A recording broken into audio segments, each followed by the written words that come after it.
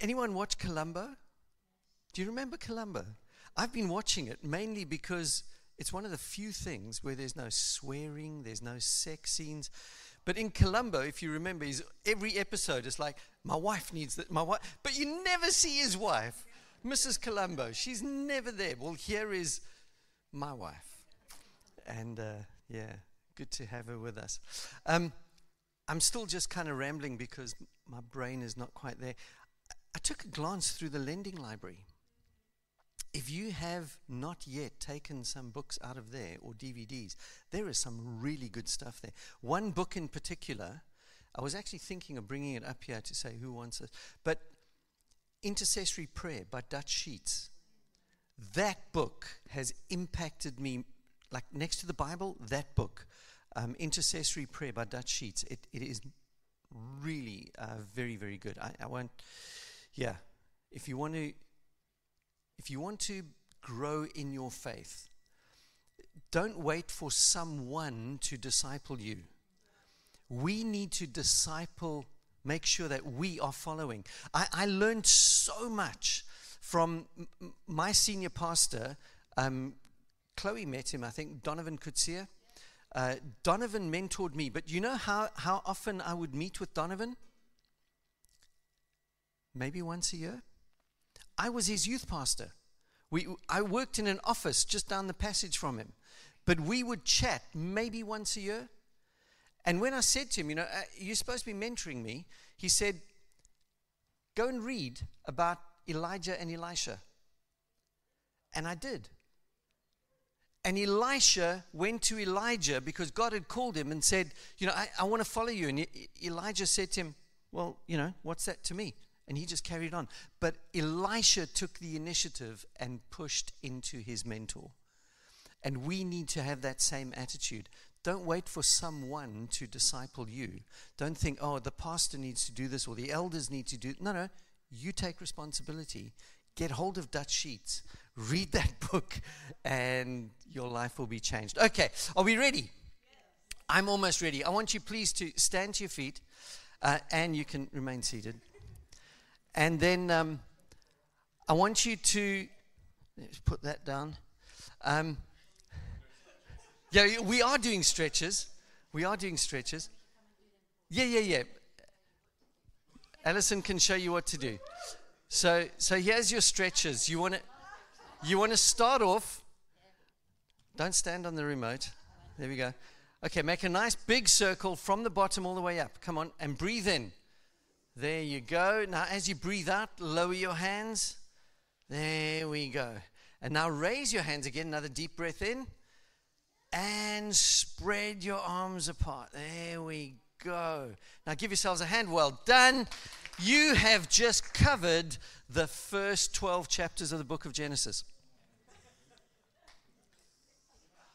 Yeah, you have. Can we put the slides on? Did I turn it off? It's on. There we go. This is what we're trying to do, is find out what God is doing on earth, and more importantly, what role you and I have to play in that. And the only way we're going to discover that, the only way we're going to discover that is when we read the Bible. Because God's plan is right there in the scriptures. And so, starting with the book of Genesis, if we understand what God is doing, and Genesis quite easily is divided up, so let's just do a quick little test. No, still nothing.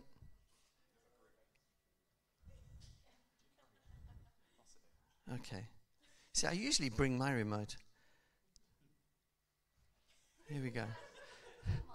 Advance it to the next one for me in the meantime. There we go. So Genesis is divided up into 4 main events and 4 Bible characters. That's Genesis. Quick and easy. The 4 main events, you've just covered them. Creation. God created absolutely everything. And here's the deal, is that everything that God created was perfect. Absolutely perfect. And then, thank you. Oh, look at that.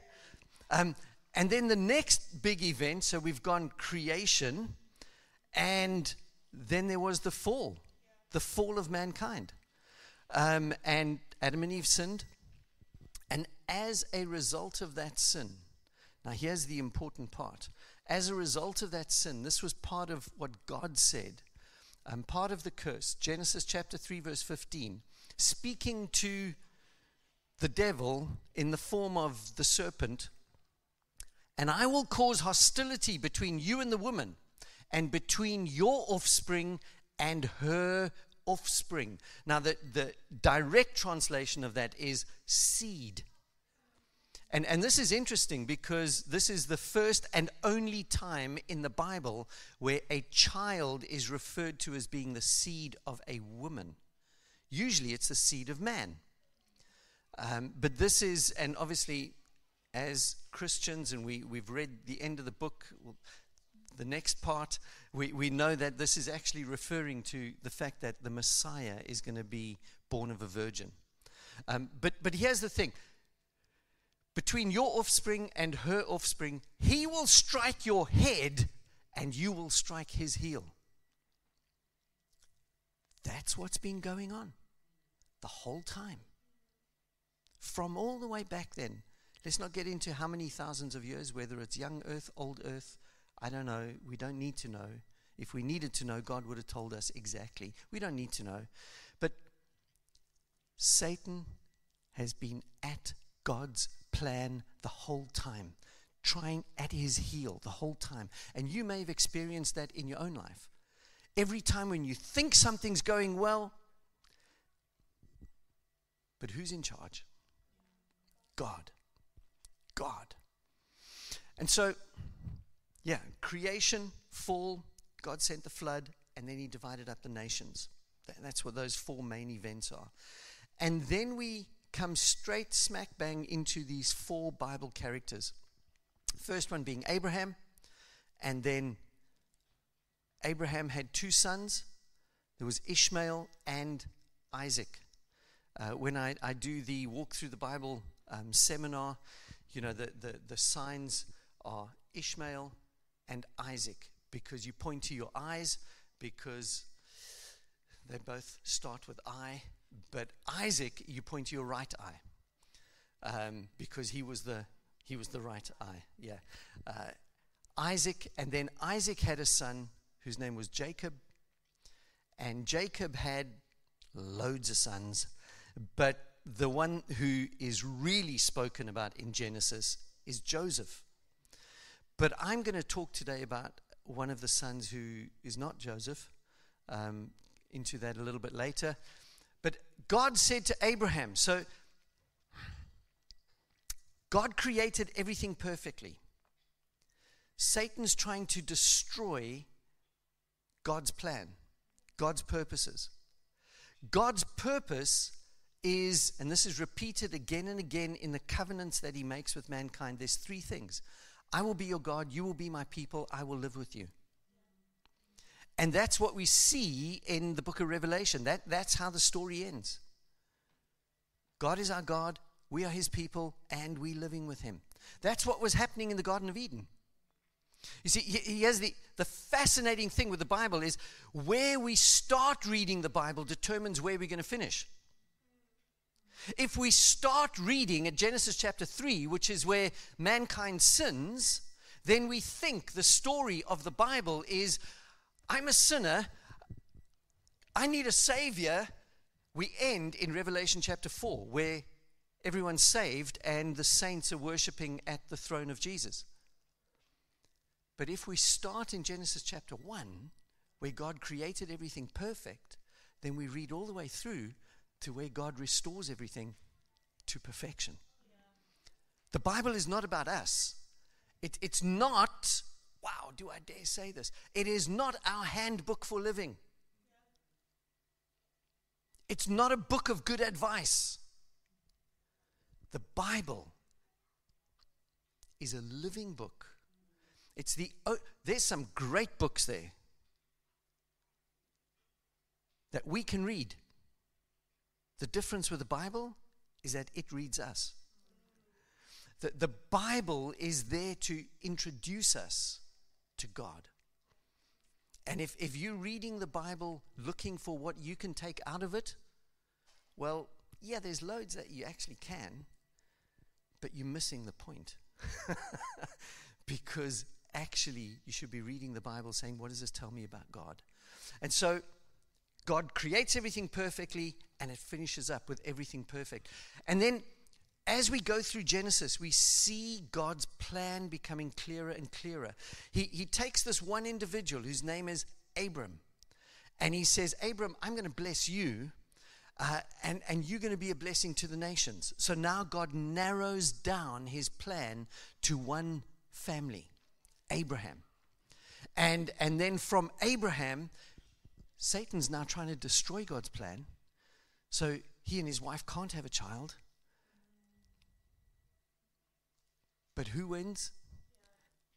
God performs an absolute miracle when he's 100 years old. Jeff, how old are you?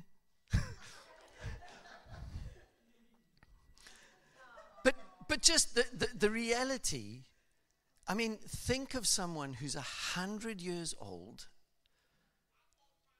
fathering a child. That's our God. Because there is no ways that Satan is going to disrupt what God has said is going to happen. Have you been holding on to promises in your life and thinking, when is it going to happen? You know, I'm praying and I'm praying and I'm praying, but God. Trust. And then Abraham, Isaac, Jacob, Joseph. But let's just for a second go back to Jacob. Jacob had 12 sons. Reuben was the oldest. Joseph was the second youngest. Benjamin was the youngest. But there was this guy, Judah. And he's the man I want to focus on today. Judah. Why Judah? Well, because Jesus came from this line. Jesus was from the tribe of Judah. And so God was narrowing, we can see his plan narrowing. Abraham, Judah. The Messiah is going to come, the one who's going to crush the head of Satan. Satan's trying to stop that from happening, and so he's always at the heel. Jacob, when he was prophesying and blessing his children, this is what he said when Judah came to his bed. He puts his hand on Judah's head and he prophesies, and part of this prophecy is the scepter will not depart from Judah,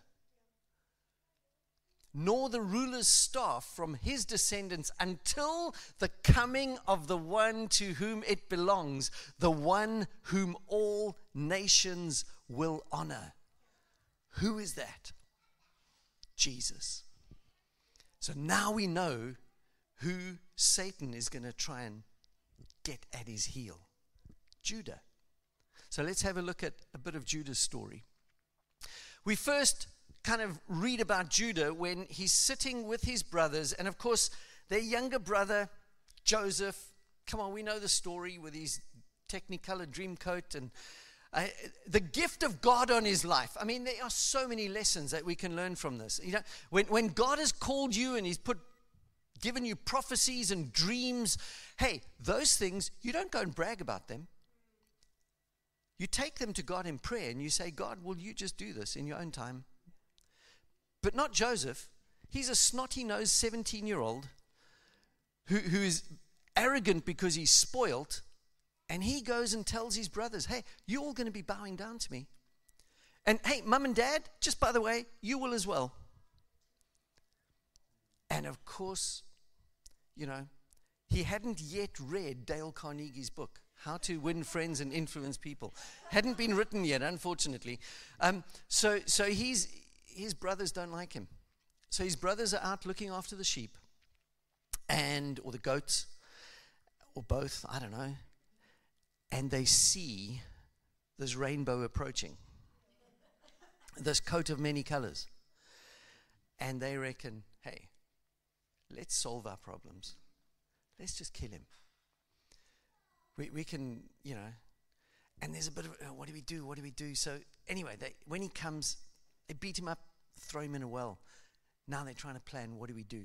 And Judah says to his brothers, what will we gain by killing our brother? We'd have to cover up the crime. Instead of hurting him, let's sell him to those Ishmaelite traders that are coming. Let's sell him to them. After all, he's our brother. He's our own flesh and blood, and the rest of the brothers agreed. So let's make a bit of money out of him. And so, you can read the story for yourself. They sell him to the slave traders and gets taken off to Egypt and becomes a slave. And Satan thinks, okay, I've won that part of the plan. And next minute, God turns it around and Joseph is the most important man on the planet. But that's not where we're going to at this stage. So Judah, we're going to join up with Judah a little bit later, Genesis chapter 38. All that's happened to Joseph. Joseph is in prison in Egypt at this stage. And Judah, about this time, Judah leaves home and he moves to Adullam, where he stayed with a man named Hirah.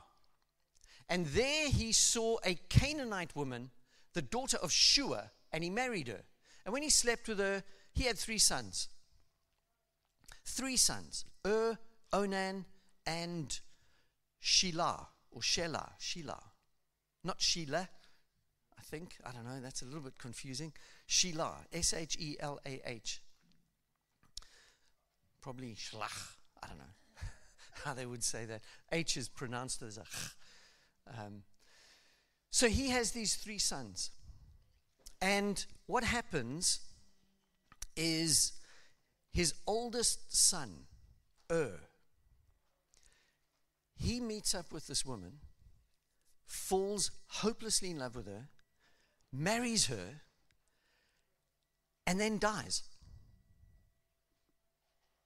Why did he die? Well, the line is going to come through Judah.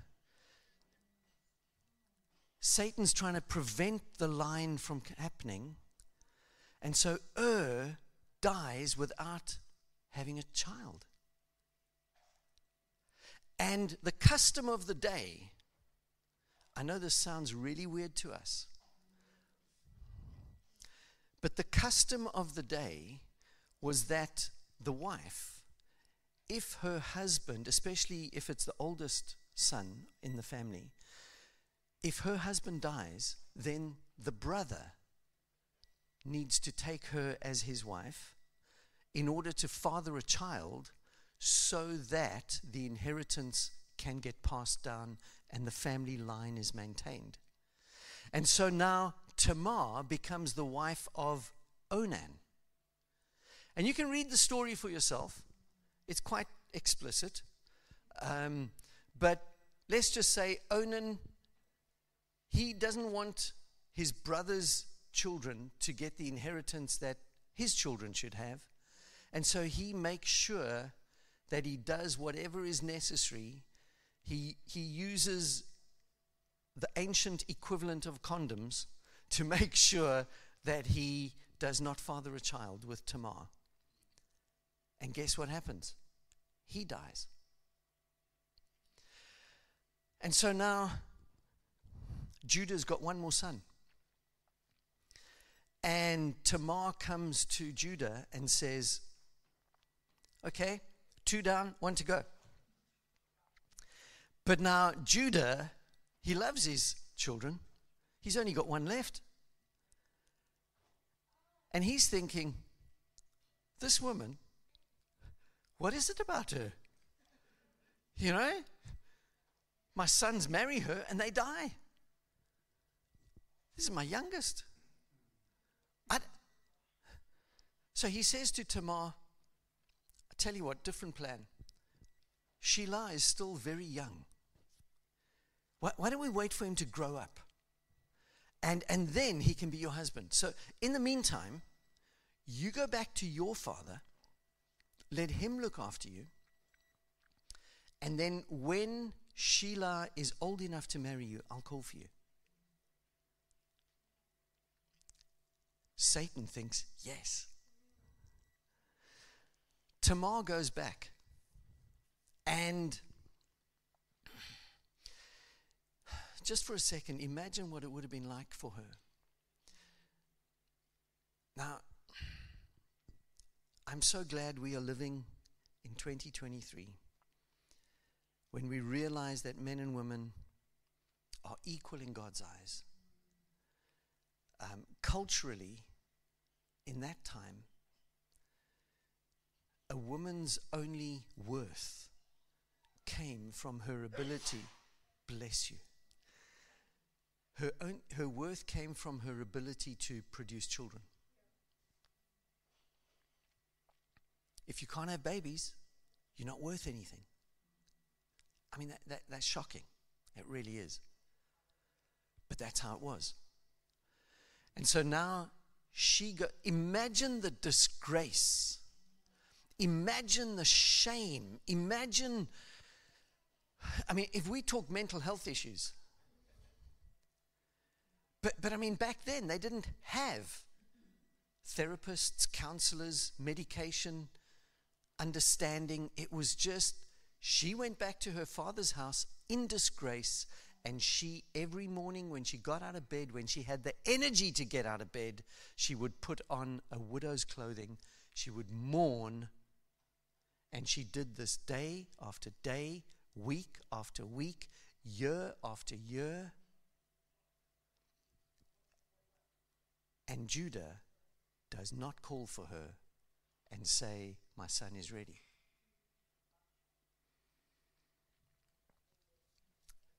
Verse 12 of 38, that's very small. So I will read it for you. Some years later, Judah's wife dies. After the time of mourning was over, Judah and his friend Hirah, the Adullamite, went up to Timnah to supervise the shearing of his sheep. Someone told Tamar, look, your father-in-law is going up to Timnah to shear his sheep. Tamar was aware that Shelah had grown up, but no arrangements had been made for her to come and marry him. So she changed out of her widow's clothing, covers herself with a veil to disguise herself. Then she sat beside the road at the entrance to the village of Enaim, which is on the road to Timnah. Judah noticed her, and he thought she was a prostitute, since she had covered her face. So he stopped and he propositioned her. Let me have sex with you, he said, not realizing that she was his own daughter-in-law. Now, again, our culture, our time, this is seriously bad stuff. How much will you pay to have sex with me? Tamar asked. I'll send you a young goat from my flock, Judah promised. But what will you give me to guarantee that you will send the goat? She asked. Well, what kind of guarantee do you want? He replied. She answered, leave me your identification seal and its cord. Man, this woman's clever.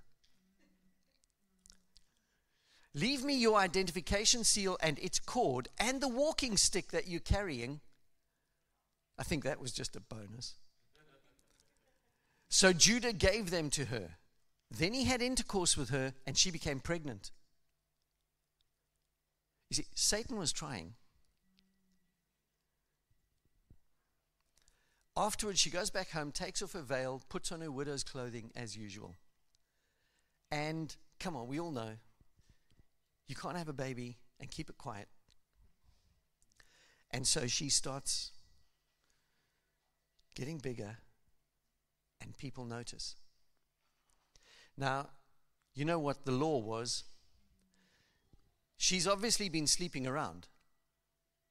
I mean, you don't just have a child, unless your name's Mary, but that's only in a couple of 1,000 years' time.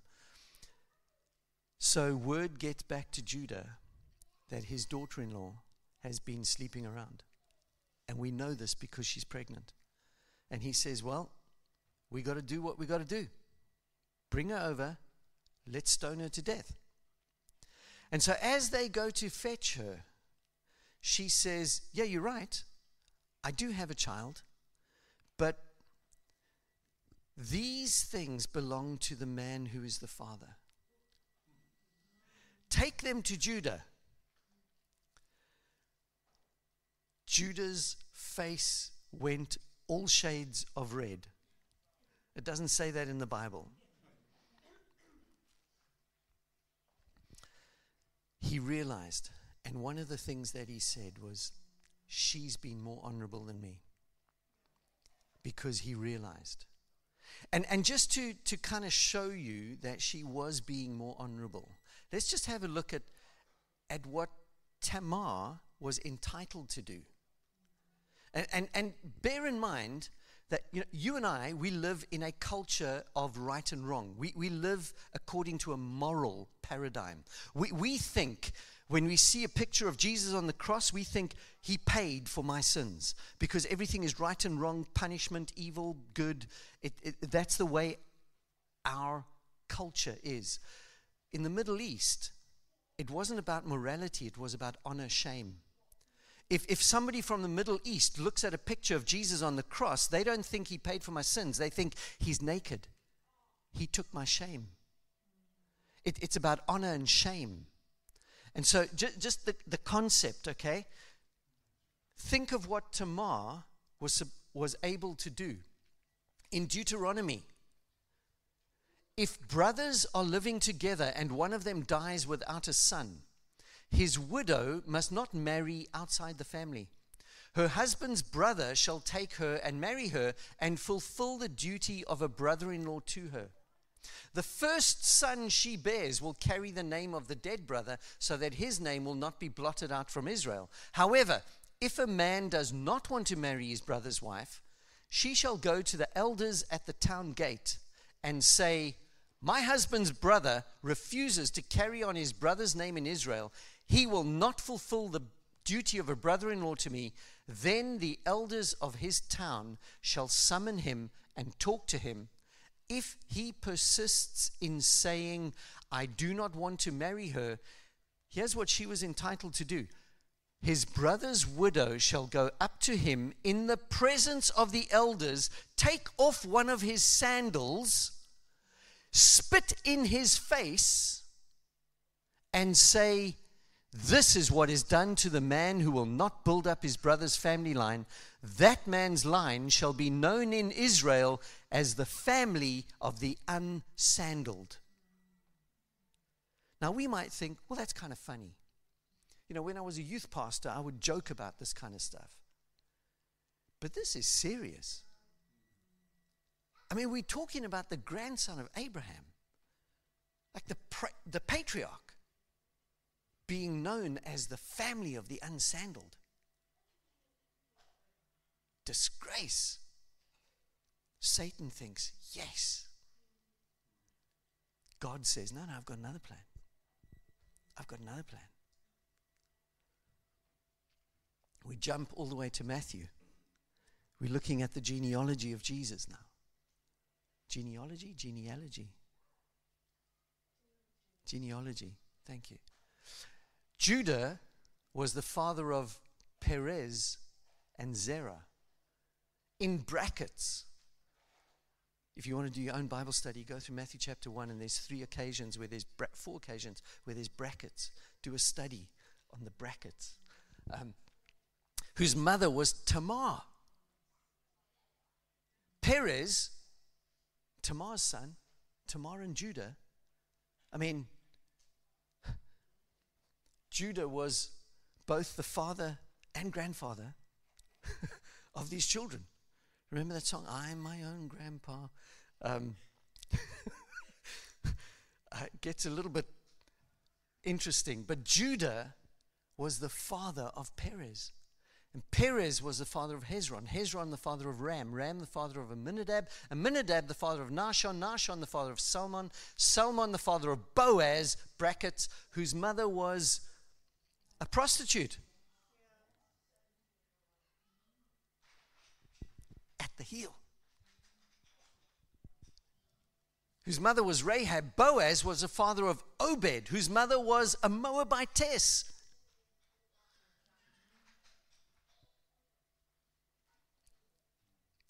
Whose mother was Ruth, Obed was the father of Jesse. Jesse was the father of King David. David was the father of Solomon, whose mother was raped by the king.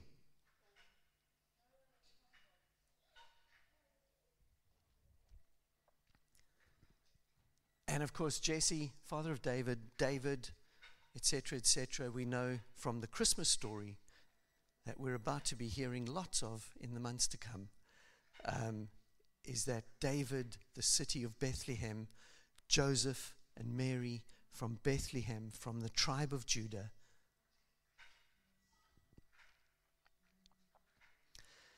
God is in charge. God's plan from the beginning. And you know what the good news is? We are part of the plan. And we might be sitting here now thinking, God's not doing things my way. Okay, sorry, let's make that more gracious. God, why aren't you doing what I want you to do?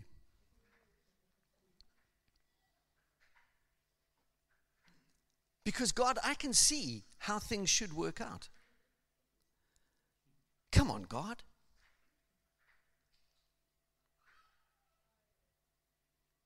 God's in charge. God has a plan. And you know, have you heard of imposter syndrome? I think so many times we whip ourselves, you know, we punish ourselves. We think, I don't deserve to be a part of God's plan. And maybe that's why it's not happening for me.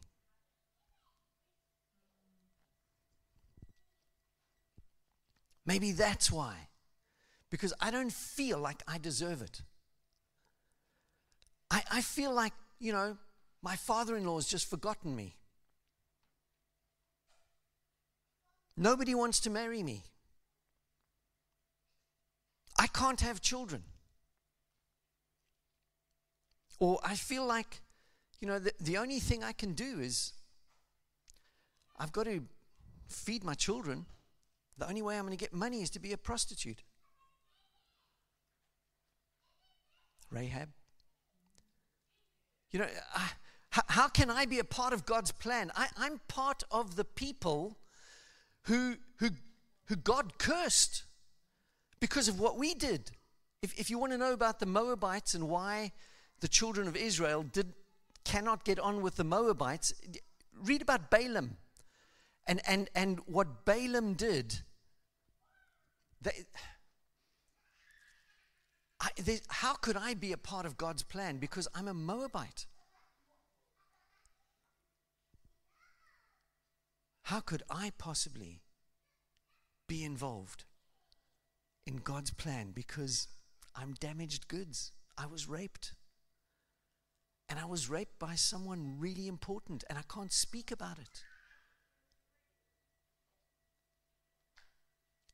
You know, I really hope that none of us here have been in any of those four extreme situations. But if we have, God still has a plan. And yes, we may think that because of the devil at the heel, we might think, no, let me just write myself off. Nobody understands me. I'll just sit at the back of church and pretend that nothing's happened. I'll just, no. God has a plan. God's purposes will prevail.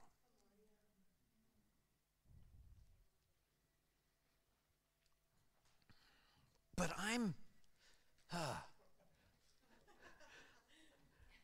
just can't.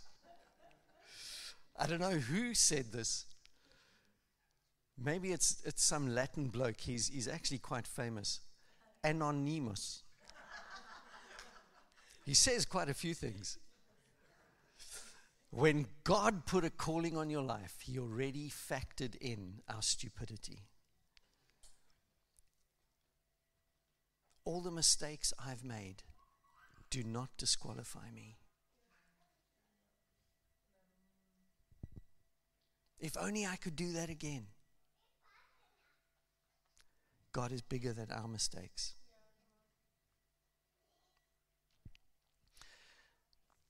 Just some encouragement from the word about the God's purposes and plans. But the Lord's plans stand firm forever. His intentions can never be shaken. That's the story of the Bible.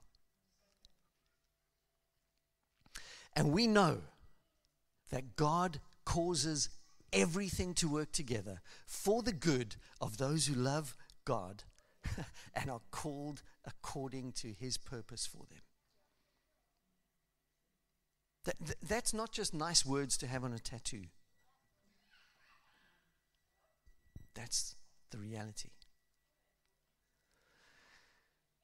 But God, why are you taking so long? The Lord isn't really being slow about His promise, as some people think.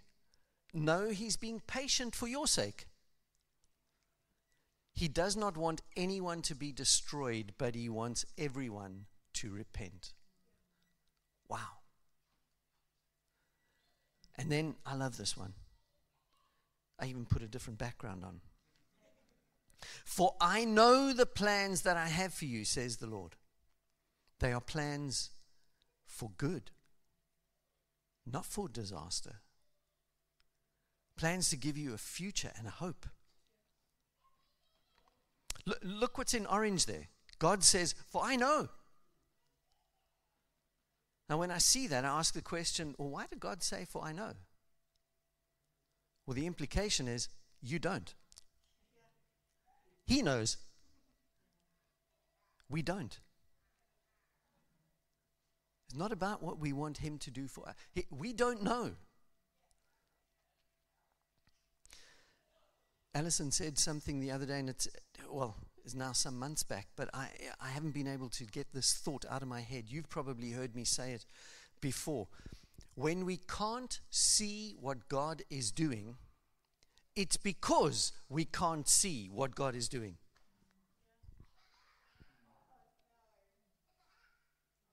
He knows the plans that He has for us. So what does that mean? What is our job? What? If God's plans are to bring us all to the place, and He promises that, nothing's going to shake us. He's going to bring us to that. What do we do? Well, our role is to trust in the Lord with all our heart and to not lean on our own understanding, but to seek His will in everything that we do. And He will show us which path to take. And every now and again, in my stubbornness, in my sinfulness, I'm going to want to take my own path. And I need to just acknowledge that, I am being tempted. Satan's trying to distract me from God's plans. But God has already factored my stupidity and my stubbornness into His calling. You can get yourself thrown off a ship. God will send a big fish to take you to where He wants you to be. Nothing can stop God from doing what He has said He's going to do.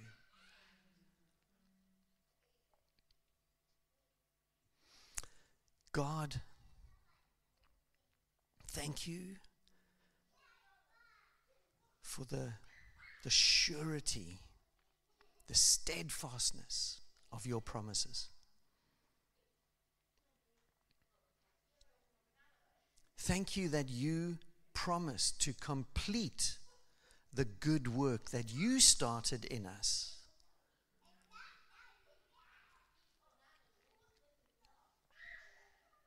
Just as I'm praying, just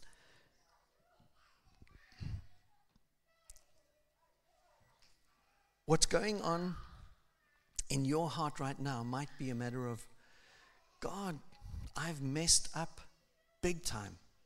I am so sorry. Why don't you just, in the quietness of your heart, just admit to him that you need him now more than anything else. And not just that you need him, but that you trust his ways, his purposes. God, I trust you. Even though at times it does not seem that you have my best interests at heart. But this morning, I acknowledge before you that I know that whatever happens, you are always in control, and that you are working out your purposes through my life. And I declare to you today that I trust you. And I also declare to principalities and powers that my faith is in Jesus. His blood has set me free. And even though you might be continually at the heel of the Messiah, we know that he's going to crush your head.